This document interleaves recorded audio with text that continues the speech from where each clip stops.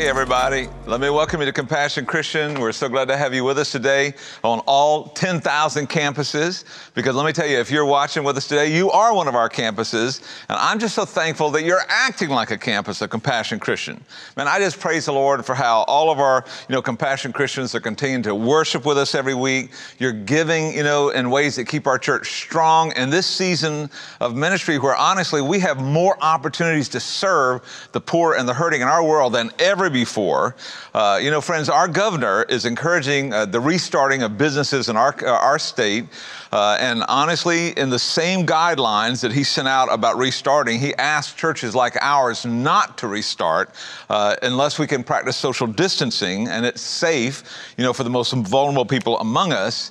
And friends, our mayor asked us to stay online as well. And can I just tell you honestly, before either one of them asked us to stay online, we had already decided to stay online because that's what love demands of us right now.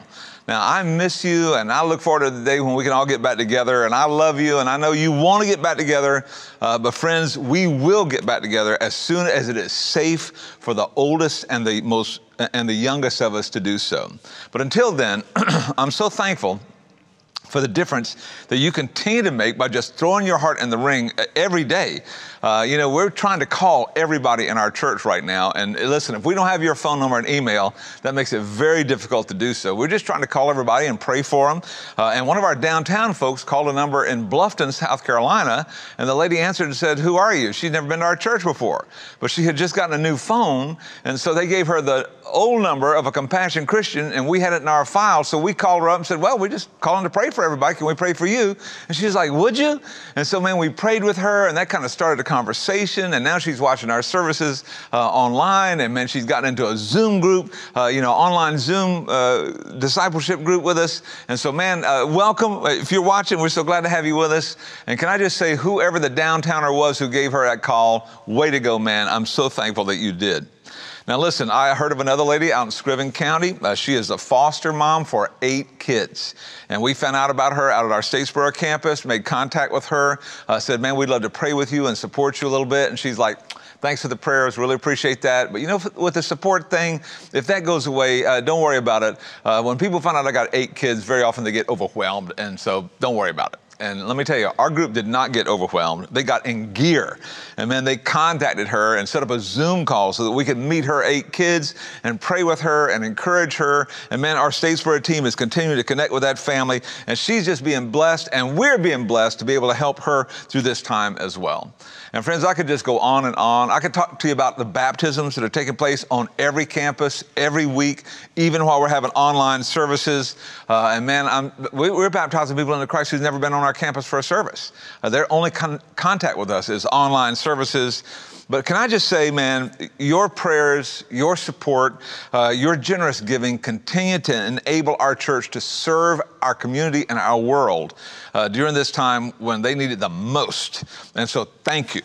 Man, thank you for being the hands and feet and loving heart of Jesus in our community when we need him so desperately. Now, let me just say this too, before we get into the message today. Next week is Mother's Day, and man, we're gonna have a special online service to honor the moms, who are doing so much for us right now. Some are doing, school at home right now, and they've never had to do that before. So we're gonna have a great Mother's Day celebration next week. I hope you'll invite your mom and everybody's mom, and if your mom's 150 years old, get her an iPad so she can watch this thing and be a part of our Mother's Day service next week. Now, you remember right after Easter, we launched a series of messages that we're calling the elephant in the room. Because, we ask you, what do you think are some of the elephants in the room? The stuff that, people want to talk about, but nobody actually talks about it. And so we just thought we'll do a series of sermons and we'll talk about it. And we asked you what you wanted, and man, you gave us all kind of responses. And can I just say thank you for that. Now, we're not going to be able to deal with all the responses we got, and let me tell you why. First of all, we've only got 3 weeks, all right? We've got 3 weeks, and so we're going to take the top 3 to 5 requests and deal with that. One of the hottest requests was about racism and diversity in the church. And man, that's a value of our church. Man, we want our church to look more like heaven every day. And we've already planned a big week on that coming up in the calendar. And so we'll be talking about that soon. On the other hand, some of the issues you wanted to talk about, can I just say, are hard to talk about in isolation. and social distancing requires physical isolation. So we're not addressing some of the questions about sexual purity and gender confusion because we can't meet you down front after the service and talk about it, and answer your questions and let you hear our heart, as well as our words. Now, in the past, we've addressed both of those issues multiple times. Those messages are all on the website. Let me tell you, the New Testament has not changed. Our position has not changed. You're welcome to go to the website and check that out if you want to, hear about it sooner rather than later. But friends, today, I want to address a question that always comes up in times like these. And here's the question. Why would a good God even allow a global pandemic?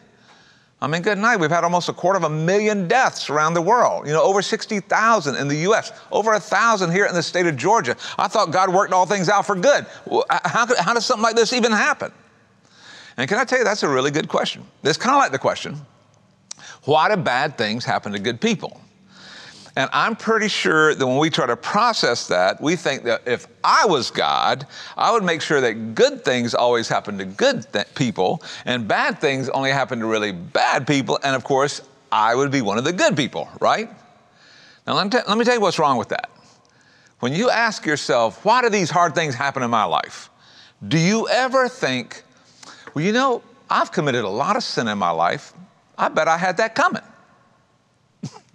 Do you ever think like that? No. We typically see ourselves as the good people who are being treated unfairly when bad things happen to us. I mean, and since we're the good guys and, at least better than the really bad guys, we're tempted to think that when God, who's all powerful, allows bad things to happen in our life, well, man, that's somehow unfair. And can I just tell you, from God's perspective, that thinking is 180 degrees in the wrong direction. I mean, you just couldn't be farther from the truth. And of course, there are preachers, on media like this who will tell you that if you pray just right, and if you, live just right, and if you give just right, then God will put a bubble around you and nothing bad will ever happen to you again, and I'll show you how to do that. And can I just tell you, those guys are trying to sell you something, or they have never read the New Testament. Because if you read the New Testament, you will learn that the worst of things very often happens to the best of people. And let me tell you why that is. Friends, when God made our world, He made it perfect. I mean, nature, relationships, physical bodies, mental health, spiritual health, perfect. All of it. And because we're made in God's image, so we could have a relationship with Him, like Him, He created us with free will, which means we have the ability to choose right or wrong. We have the ability to choose to be wise or, foolish. We can choose to be righteous, or we can choose to corrupt things by sin and selfishness. And sadly, the book of Genesis chronicles how men and women chose wrong rather than right. And friends, our world has been corrupted by that, and it's been, broken ever since. Now, God has a plan to redeem His creation, and that plan was to send Jesus into the world to save the world. I mean, not just men and women, but the whole world, the creation itself. And let me tell you, one day, history as we know it will come to a dramatic conclusion, and Jesus will return to rule and reign in heaven and on a new earth and make everything right again. I mean, nature, relationships, bodies, spiritual, mental health, everything. But until then, we live in a broken world where sin impacts every person. Sin and the impact of sin impacts every person every day. Now, the ultimate solution for our sin problem is a relationship with Jesus Christ. But friends, the solution for pain in our world is awaiting His return. And right now, we're waiting in a broken world. So as we wait, how do followers of Jesus make sense of the pain that we experience in life that is all ultimately caused by sin? Well, let me show you a promise in Romans chapter 8. Turning your Bible to Romans chapter 8, verse 28, and I'm going to show you a promise that will just be a huge source of help to you in the worst of times. The Apostle Paul wrote these words in Romans 8:28, and we know that in all things God works for the good of those who love Him, who have been called according to His purpose. Now, friends, before we go any further in explaining this, let me just share with you the historical setting of this verse. This book of Romans was written by the Apostle Paul, most scholars think in about 58 AD, right at the zenith of the power of the Roman Empire. Now, when the Roman Empire was really rolling, Christ followers began to be persecuted because following the teachings of Jesus was so counter to that culture. For example, Christ followers would not capitulate to culture. They wouldn't say wrong is right. And let me tell you, intolerant people in that culture hated them for that, which sounds a lot like our country, doesn't it? Listen, Christ followers refused to be politically correct and just say, well, all gods are the same, all religions are the same. They wouldn't even pretend to worship the emperor, like everybody else did, which the Romans considered treasonous. Consequently, the church in Rome got hit by a huge wave of persecution. So the Apostle Paul is writing Romans 8 to believers who are suffering. Now, some of them were suffering because life was just hard. Many of those believers in Rome were slaves, and life was just tough for them. Some of them were suffering right then, but all of them would soon be suffering because of the persecution that would be targeted against people who were devoted to Jesus. So this verse was written to encourage people who have either suffered in the past, or they're suffering right now, or they could expect to be suffering soon. And man, they want to know why. Well, listen, we're all suffering because of COVID-19 right now, and we kind of want to know why. We know people who have died from COVID-19, and we're grieving with them. Man, we know people who are in the hospital or have lost their jobs or trying to keep a business afloat. Or man, they're suddenly, school at home with a bunch of kids and they're not prepared for that. And listen, we didn't cause any of this to happen. It's just the way of our world. Listen, Jesus said, in this world you will have trouble, but take heart, I've overcome the world. So if you're suffering today, or you know it's on the horizon, Romans 8:28 is going to be good news for you. And I'll tell you, there are a couple of really life-changing learnings in this passage that will help us go through this time and go out the other end stronger. Now here's number one. When you're suffering, be careful, because you're vulnerable to stumbling. Suffering can make you vulnerable to spiritually stumbling. Now, I want to show you an illustration that I've used many times about how Christ followers grow, all right? And here's what it looks like. We've got 4 circles up here, and this first circle would represent spiritual explorers, all right? Now, these are people who have not given their life to Christ yet. They don't know the Lord. They don't have any really religious, motivation or pull in their life, but they are interested. And the Bible says, eternity was written on every person's heart, and so God is constantly trying to draw everybody to himself. And maybe you're watching today because you feel drawn to God during this time of crisis. And if you are, man, praise the Lord. We're so glad that you're with us. And man, we hope you'll stay with us. All right. Now, from this stage, you're going to find out about Jesus. And we're going to talk about what he did to forgive the sins of all of us on the cross. And man, our highest hope as a church is that we can help thousands and thousands of spiritual explorers to come to a life-changing relationship with Jesus. And man, when that happens, you're going to become a new believer. And when you're a new believer, wow, things start changing in your life. Your position with God changes. You go from outside to inside, right? Now you're a part of God's family. You declare your faith in Christ. You're baptized into Christ, to show like the death of the old person and the birth of the new person. Man, your sins are forgiven. You receive the Holy Spirit. Man, you begin to think about things differently, which is just awesome, right? And that leads to the next stage, which is when you become a growing believer. Now, growing believers are people who are moving forward in their faith, and it is super important that you move from being a baby believer to a growing believer. We want you to mature. You need to get strong, and so to do that, you start doing things that will make you strong. For example, you'll start reading the Bible every day. And man, reading the Bible is like food, and it's like bread and meat to a believer. It just makes you strong. And then you're going to pray. Now, friends, every relationship in the world will either prevail or die based on the quality of communication in that relationship. And reading and praying is the way you communicate with God. Prayer is how you talk to God. Reading the Bible is how he talks to you. Now, as that relationship grows, you're going to begin to serve him. Man, you're going to look for ways to use the gifts that he's giving you and the strength that he's giving you to make a difference in this world like he did. And then you're going to start giving. Man, it's just natural. God was the giver, and so it's natural for us to give. And we're just going to give time and money and energy and enthusiasm, to our faith. And then we're going to go on from there and talk about it. You're going to start talking to your friends. You're going to invite your friends to join us on this online service. Man, you're going to invite them to come when we can finally get together, maybe come to a watch party or come to church with you. But man, talking about your faith, all of these things just make you stronger and stronger and stronger. And friends, I'm telling you, if you continue to do these things, you will become a Christ-centered believer. I mean, when you get to this place, every decision you make for the rest of your life will be filtered through your relationship with Christ.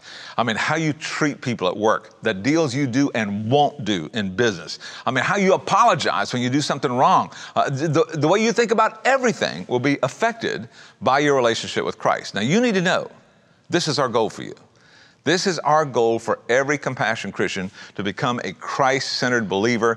Man, we are praying that one day you will just go through this growth process and you will be super strong and you'll be able to go through times like this. And let me tell you, it won't hit you. And when you die, you will not be afraid to face the Lord Jesus.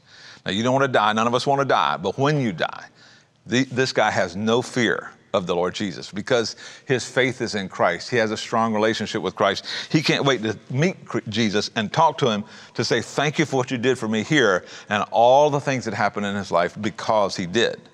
Now, friends, you're just going to start saying yes to Jesus when you get to that place. And man, that's going to make all the difference in the world in your life. Now, here's what I've learned. And this is heartbreaking, but some of us are going to get stalled right here. This is what's going to happen. Something's going to happen that's going to stop this process. And you're going to have a ambient, immature, childish knowledge of Jesus.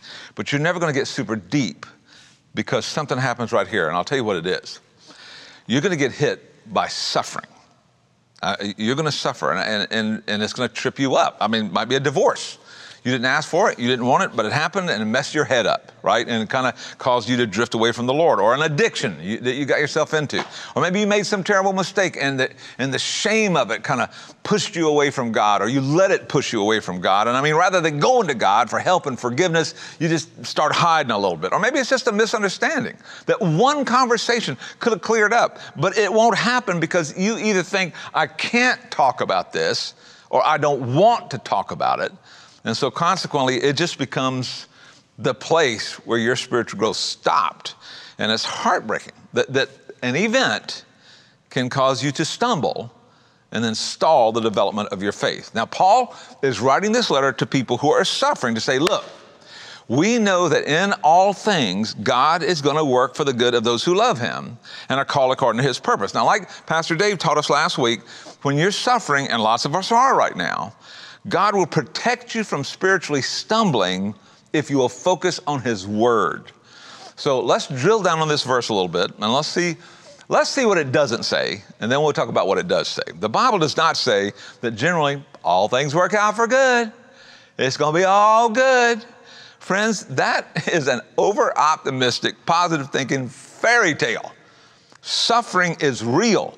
The struggle is real. Sin in our world means that sometimes you just have to grapple with the grim reality of your situation. King David wrote in the 23rd Psalm, and I love this. He said, even if I walk through the valley of the shadow of death, I will fear no evil. I love that verse. It's kept me strong in some horrible times. But look at that verse. He did not say you would never have to walk through the valley of the shadow of death. He did not say you would never have to face evil. What he said is you don't have to fear when you face death and when you face evil, because I will be with you. You will never be alone. Friends, Jesus never promised any of us a trouble-free life. What he did promise, he said, you can be sure of this. I am with you always, even to the end of the age. Now, friends, Romans 8:28 also does not say that in all things, God works for the good of everybody. Now think about that for a minute. God loves everybody. And God invites everybody, to be a part of his family. But listen, if you get to this place and you say no to God, or you just, I'll think about that later. You just put it off and put it off and put it off. And so you stay stuck here rather than ever entering into God's family. Why in the world would you expect God to treat you as a part of his family if you have refused to become a part of his family, which is why, dude, if you have any interest in giving your life to Christ, get on the chat right now and say, somebody talk to me. Somebody explain how this works. Just tell me, how can I give my life to Christ? Because I'm telling you, God made this promise in Romans 8:28 is to people who love God and who have been called according to his purpose and have answered that call. And friends, God has never promised to get involved in a redemptive way in the life of anybody who does not love him and has not been called according to his purpose. Now, friends, this is why if you want to get involved with Jesus, man, get on the chat right now. Let's talk about that. But let me break this down for you. If you are on this side of the cross right now, and can I just say, thank God you're with us today. I believe God has led you to watch this online service so that you could hear this message and realize my next step is to give my life to Christ so I can get in God's family and I can start growing as a part of his family. I just want to encourage you to do something about it today, because the moment you do, listen, an umbrella of grace is going to begin to appear over your life. Forgiveness is going to calm your soul. The presence of Christ is going to be a strength to you every day. The Holy Spirit is going to empower you to do things you're never able to do before. Friends, when you give your life to Jesus, an umbrella of grace is going to cover your life. And I would not want to live in a world as dangerous and as chaotic as our world is without an umbrella of grace to help me face whatever I have to face, because sin is such a big part of our world. Now, friends, the promise of Romans 8:28 gives me a sense of confidence and comfort that I would not have if I were not living under this umbrella of God's grace. So if you know giving your life to Jesus is your next move, man, you're hesitating for some reason, or you're using this crisis as an excuse to not move forward, please change that. Go to the chat right now and just say, how do I do this? How do I give my life to Jesus? And let the conversation begin. And then listen, if you give your life to Christ, man, we'll meet you at one of our campuses and we'll baptize you as soon as possible. You can invite all your friends as long as it's only 10. It's got to be 10 or less. All right, so pick the 10 you like the best. And man, we'll bring you up here to the church. We'll have your baptism. It'll be all, and listen, you will enter into the family of God. And the promises that we're talking about today will go into effect in your life. Friends, you could go to sleep tonight under the umbrella of God's grace for anything you have to face. And you are one decision away, and I hope you'll get on that. Now, friends, this passage is also not saying that God causes all things. Now, this is what a lot of people think. When we start suffering, we're tempted to cave into some really bad theology. Blame it on God. You know, I like to blame stuff on everybody else anyway, right? But just blame it on God. Like the sovereignty of God means that he causes every bad thing that happens on the earth. Now, look at this verse again. We know that in all things God works. Now, if you take that verse and you think, well, because God is working, then maybe that means God is causing all things. Friends, that is an easy misunderstanding of this passage that will cause you a lot of pain in the future. Now, our God is sovereign. There's no doubt about that. He is the sovereign king of this world. Yes, but a king can be sovereign and rule over his kingdom. But that does not mean he causes everything that happens in that kingdom, nor does he even approve everything that happens in that kingdom. You know, the Bible says that God hates hands that shed innocent blood. And let me tell you, in America, because of abortion, that happens every single day. The Bible says God hates divorce. Now, he doesn't hate divorced people, but he hates the pain and the agony and the family disruption that divorce causes. God hates bickering. God hates injustice. Now, when these things occur and we say, well, I guess it's just God's will, we're contradicting what God has clearly said in his word. Now, you know, I've had a number of people, good friends, who are diagnosed with cancer. Now, Sarah and I have been through that. She had cancer. And one of the questions that you will be tempted to ask, not tempted, you will ask, do you think God gave me cancer? Let me tell you what I think the answer to that is. No. No. I do not believe God gives you cancer. I believe God walks with his people through cancer. But I don't believe God gives cancer to the people he loves. And so the next question will be then, well, why me? Why is this happening to me? So let's talk about that. Let's talk about why there is so much suffering in our world. Now, occasionally, the Bible says some distress does come from God. Now, in the Old Testament, God sent 10 miserable plagues against the Egyptian empire, to motivate them to repent of the horrible injustice of enslaving the Hebrew people and then liberate them. Now, let me tell you, there was a huge kingdom issue in play here. God was liberating millions of Jewish slaves through whom, generations later, he would bring Jesus into the world. And so God used suffering to bring an end to that systemic injustice. Friends, God does sometimes send painful experiences to warn us, when we're out in the weeds somewhere, but also to strengthen us, strengthen the people he loves.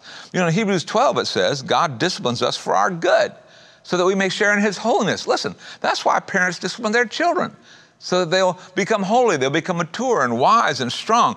He goes on to say, no discipline seems pleasant at the time, but painful. Later on, however, it produces a harvest of righteousness and peace. Now listen, you ask anybody you admire, when in your life did you learn and grow the most? And you know what they'll tell you? They'll tell you about a hard time they went through and what they learned as they went through it, because God can use hardship to make us strong and mature. Let me tell you, suffering is also often the result of our own sin. Now, this is the one we want to talk about the least, but we bring a lot of suffering on ourselves. The Bible says, you be sure your sin will find you out. And I'm telling you, that is absolutely true. If you overeat, you're going to suffer health problems. If you steal, you're going to have problems with the law. If you lie or compromise, you know what? You're going to lose people's respect. If you're sexually promiscuous, you're going to suffer because of that, eventually. In relationships, in marriage, it'll lead to divorce. It can lead to disease. It certainly leads to a loss of self-respect. And listen, these are all predictable consequences of our own sinful choices. The Bible goes on to say some suffering is a result of the sin of other people. You remember the story of Joseph in the Old Testament? Joseph was a righteous young man who was sold by his hateful brothers into slavery to a bunch of human traffickers who took him as a slave to Egypt. And he suffered all kind of stuff for a long time, not because of anything he had done, but because of other people's sin. Listen, a mugger attacked my son Garrett in downtown Savannah and could have killed him the week he was getting married, and probably would have if Garrett hadn't beat the guy up. A drunk driver veers into your lane. Your parents are addicted or abusive. Your mate is unfaithful. You didn't do any of that. You're suffering because of the sin of other folks. Some suffering, the Bible says, is a result of attacks by Satan. Now, if you've ever read the book of Job in the Old Testament, here's a righteous man who goes bankrupt. His family is destroyed, his health broke, and it wasn't his sin, and it wasn't the sin of other people, and it wasn't God causing this to happen. Job was a righteous man, and Satan hated him for it and attacked him because of it. But you read all the way through that book, and in the last chapter, we learn that God was near for Job. God was close to Job all through that suffering, and God continued to bless Job in the midst of that suffering and through that suffering, and eventually he restored everything to Job. What Satan meant to discourage Job, what Satan hoped, would be evil in his life, God flipped over and used it for good. But friends, I believe most of the suffering we encounter in this world is simply because we live in a fallen world. Now listen, this is why my godly, kind Sarah got cancer. Because when Adam and Eve sinned, they introduced a sin virus into our world that has corrupted everything. And friends, ever since that time, our world has been broken and just out of phase. Even nature, even human DNA is affected by the global impact of that sin long ago. Look at Romans 8, look up at verse 22. Look at verse 22. We know that the whole creation has been groaning as in the pains of childbirth right up to this present time. Paul's saying nature, the creation, the cosmos is all out of sync because of sin. Now, I don't think it's God's will for a young mom to get cancer. I think that happens because we live in a fallen, broken world where people get sick and rare viruses sweep across the world, leaving destruction in its wake. Now, I believe God will work in that horrible suffering and make us stronger and more spiritually mature than we would have been otherwise. But I certainly think he did that for Sarah. He worked in her cancer for good, but I don't think he caused it. And, Bob Benson has written a book entitled See You at the House, and he talks about a conversation he had with a buddy of his named WT, who had had a heart attack. And so Bob asked WT, so WT, how'd you like that heart attack? And he's like, dude, it scared me almost to death. He said, would you like to have another one? He's like, no, no, no, no. He said, would you recommend it to anybody else? Of course not. That was horrible. He said, WT, does your life mean more to you now than it did before? He said, yes, it does.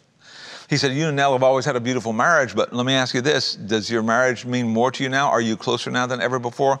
Absolutely, no question about it, much closer. How about that new granddaughter of yours, WT? Do you hold her a little tighter now after this heart attack? He said, you better believe it. He said, do you have more compassion for people? I mean, are you more empathetic to folks who are suffering now than you were before the heart attack? He said, I really am. I've been through it, and I know what they're going through now. And so Bob says, so WT, how'd you like that heart attack? Now, neither Bob Benson nor I would recommend that you go out and have a heart attack so you'll be more compassionate and value life more. But the truth is, God works in all things. We know that in all things, God works for the good of those who love him and are called according to his purpose.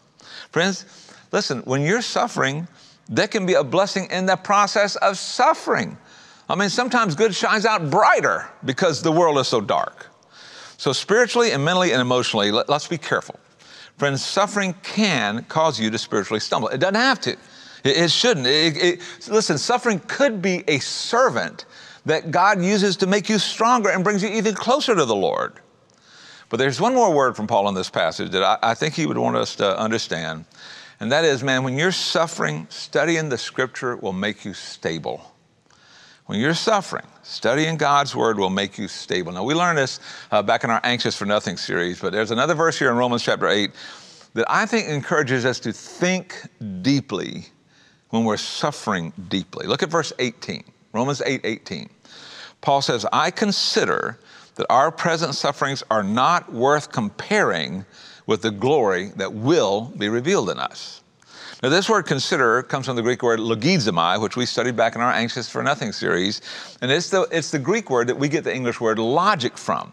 So Paul is telling these Christ followers who are suffering in Rome, man, when you're suffering, one way through is to think your way through. Don't stop thinking, right? Suffering is an intense, emotional, spiritual experience, no doubt about it. But in a way, it's kind of a math problem. Paul says, look, when I'm suffering, and Paul suffered quite a bit. He went through persecution because of his faith. He went through satanic attack. He made some bad decisions that caused him to get sideways with his friends sometime. Then he had some random stuff happen. He went through a couple shipwrecks, got snake bit, went through earthquakes, stuff like that. So he understood suffering. But Paul says, when I'm suffering, for me, it's a math problem. Now, not everybody's personality works that way, but apparently his did, and so do some of ours. You can think of suffering like a math problem. Let's just say that on May the 1st, you get infected with COVID-19, and you go into the hospital, and you're there for 3 weeks fighting for your life, and by God's grace, you recover, and they check you out of the hospital, and on the way home, bam, you get rear-ended, and somebody totals your car, and you're in a terrible car wreck. And then when you get out of the hospital, man, you get a call from your accountant who says your investments are upside down. They've taken a terrible nosedive. And then you find out your business partner has betrayed you, and you lose your business. And you're just thinking, oh my word, from start to finish, May has been the worst month of my life. But then let's say for the next 11 months, it's like this. It just keeps getting better and better and better. A little bit of time goes by and your dad calls you and says, hey, you're not gonna believe this. I've come into some money. I wanna give you and your wife $10 million. And then you use that money to start a new business, and it just takes off. And now it's the job of your dreams. And then after years of infertility, your wife is expecting a baby, and you have this healthy, bouncing little boy, and your wife just insists that y'all name him after you. And then the opportunity comes up for you to play golf with Tiger Woods at Pebble Beach, and you beat him. And then your marriage is better than ever, and your health is now so solid that you take this wonderful long vacation, spend some of that $10 million on it, right? And your health is great, and everything is just wonderful for the next 11 months. And then on May the 1st next year, a buddy of yours says, hey, how was 2020 for you? You're gonna just instinctively say, it's the best year of my life. And then your friend's gonna say, wait a minute, I thought you got COVID-19 last May. Didn't you go through a hard time? And you're gonna say, well, yeah, I did. I went through a really hard time, but in the context of the next 11 months, I gotta be honest with you, I can barely remember last May because everything since then has been so amazing.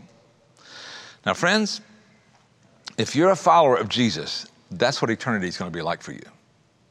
That's gonna be your experience, which is not to deny the pain and the suffering that we're having right now, but listen, if you live to be 90 years old and you are in a wheelchair every day of your life, suffering from chronic pain and suffering every day, when you go to heaven because of what Jesus did for you, man, when you go to heaven and you spend that first 10,000 years of joy and love and blessing and peace, you know, and knowing that you have an infinite number of years in the future, if somebody were to come to you and say, man, how's your life been? You would just instinctively say, it's been amazing.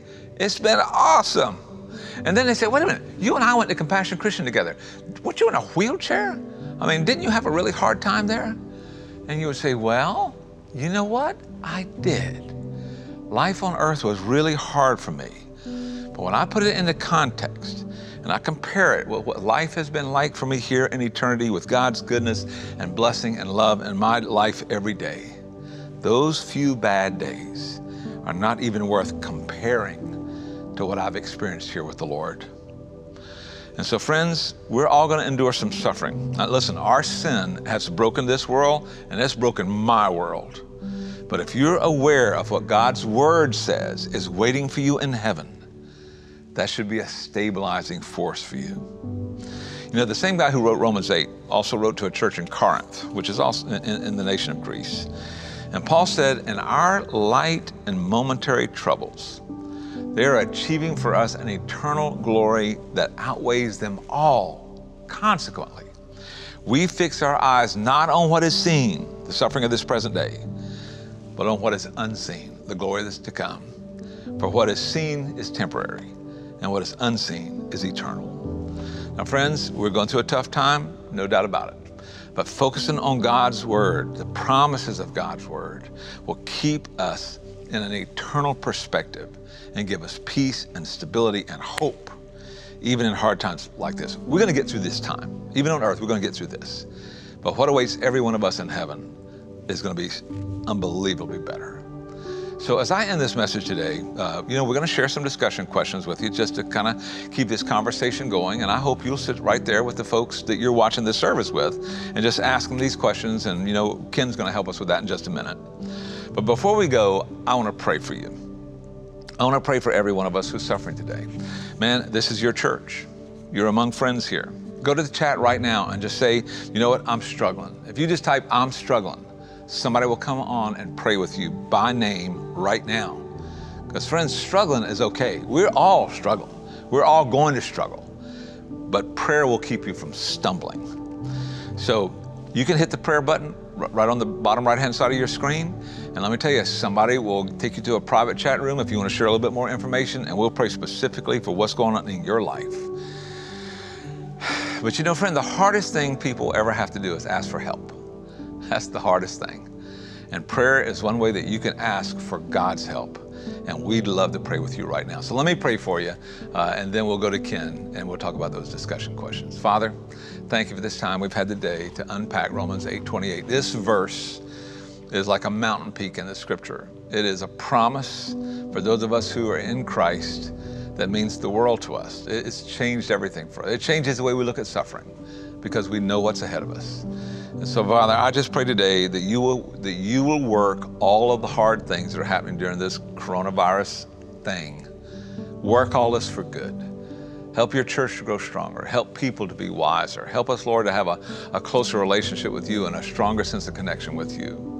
I pray, God, that you would draw people to yourself, that there will be people who will decide today, you know what? I want a relationship with Jesus, and they will give their lives to Christ today. And Father, when we celebrate their baptism and celebrate having them as part of our family, we know you'll get glory from that, and they'll be blessed. And we pray all this in Jesus' name. Amen. What a great message. What a challenging time. And I can't tell you how thankful we are that you guys joined us. And as we close, I want to ask you a couple of questions. In the past, how have you explained the suffering that you see in the world? I mean, how have you thought about that or explained it? Because the world doesn't have an answer to our suffering. And so maybe there's a step you can take to, I don't know if you'll find the answer, but find some peace in the midst of that struggle. The second question is, have you ever been through a time of suffering that caused you to stumble in your faith? You know, if you think back to the first century followers of Jesus, all of them were unbelievers. They were people who had questions and doubt and didn't really understand this love and hope that Jesus was talking about. In fact, it wasn't until the end of his ministry that people who actually touched him and heard him and spent time with him, it wasn't until then that they actually came to a full-blown faith. And here's why that was good news for me. When I had questions and doubts, when I was marching to the beat of my own drum, I was invited to follow Jesus. And that's true of you as well. With questions, doubts, not being perfect, we were invited to follow Jesus. And as we have gone through this series, our hope for you who are followers of Jesus has been that you would lean into these teachings, into the wisdom of these teachings, and that you would begin to reflect the one that you claim to follow. Now, if you don't follow Jesus, our hope is that you have leaned into these teachings and that you would understand that regardless of where you are, regardless of your lifestyle or where you've been or what you've done, regardless of where you are in your obedience, and even regardless of where you are in your knowledge or even your faith, that you would understand you've been invited to follow Jesus. You have been invited into a relationship with him because of his willing choice to give his life for you. We want you to know that we stand ready to talk with you about these questions or any other questions that you might have. We're ready to pray with you about any need that you might have, and we hope you'll take that step. As we close, I want to pray with you right now. Father, thank you. Thank you for the chance that we have to know you, the opportunity that you give us because of Jesus to be in a relationship with you. And I thank you for a message that has challenged us, Father, to take a step to know you in a deeper way. And I pray for those people who maybe have never ever walked into a relationship with you, the people who are looking, who are searching, that today they would take that first step. We love you and we thank you for this opportunity to worship. It's in your Son's name I pray. Amen. Friends, thanks for being here. I don't want you to forget to connect to our campus Facebook groups because we want to connect with you. We want you to know that we have enjoyed being with you today, and we can't wait to see you next week as God continues to write the story of the church.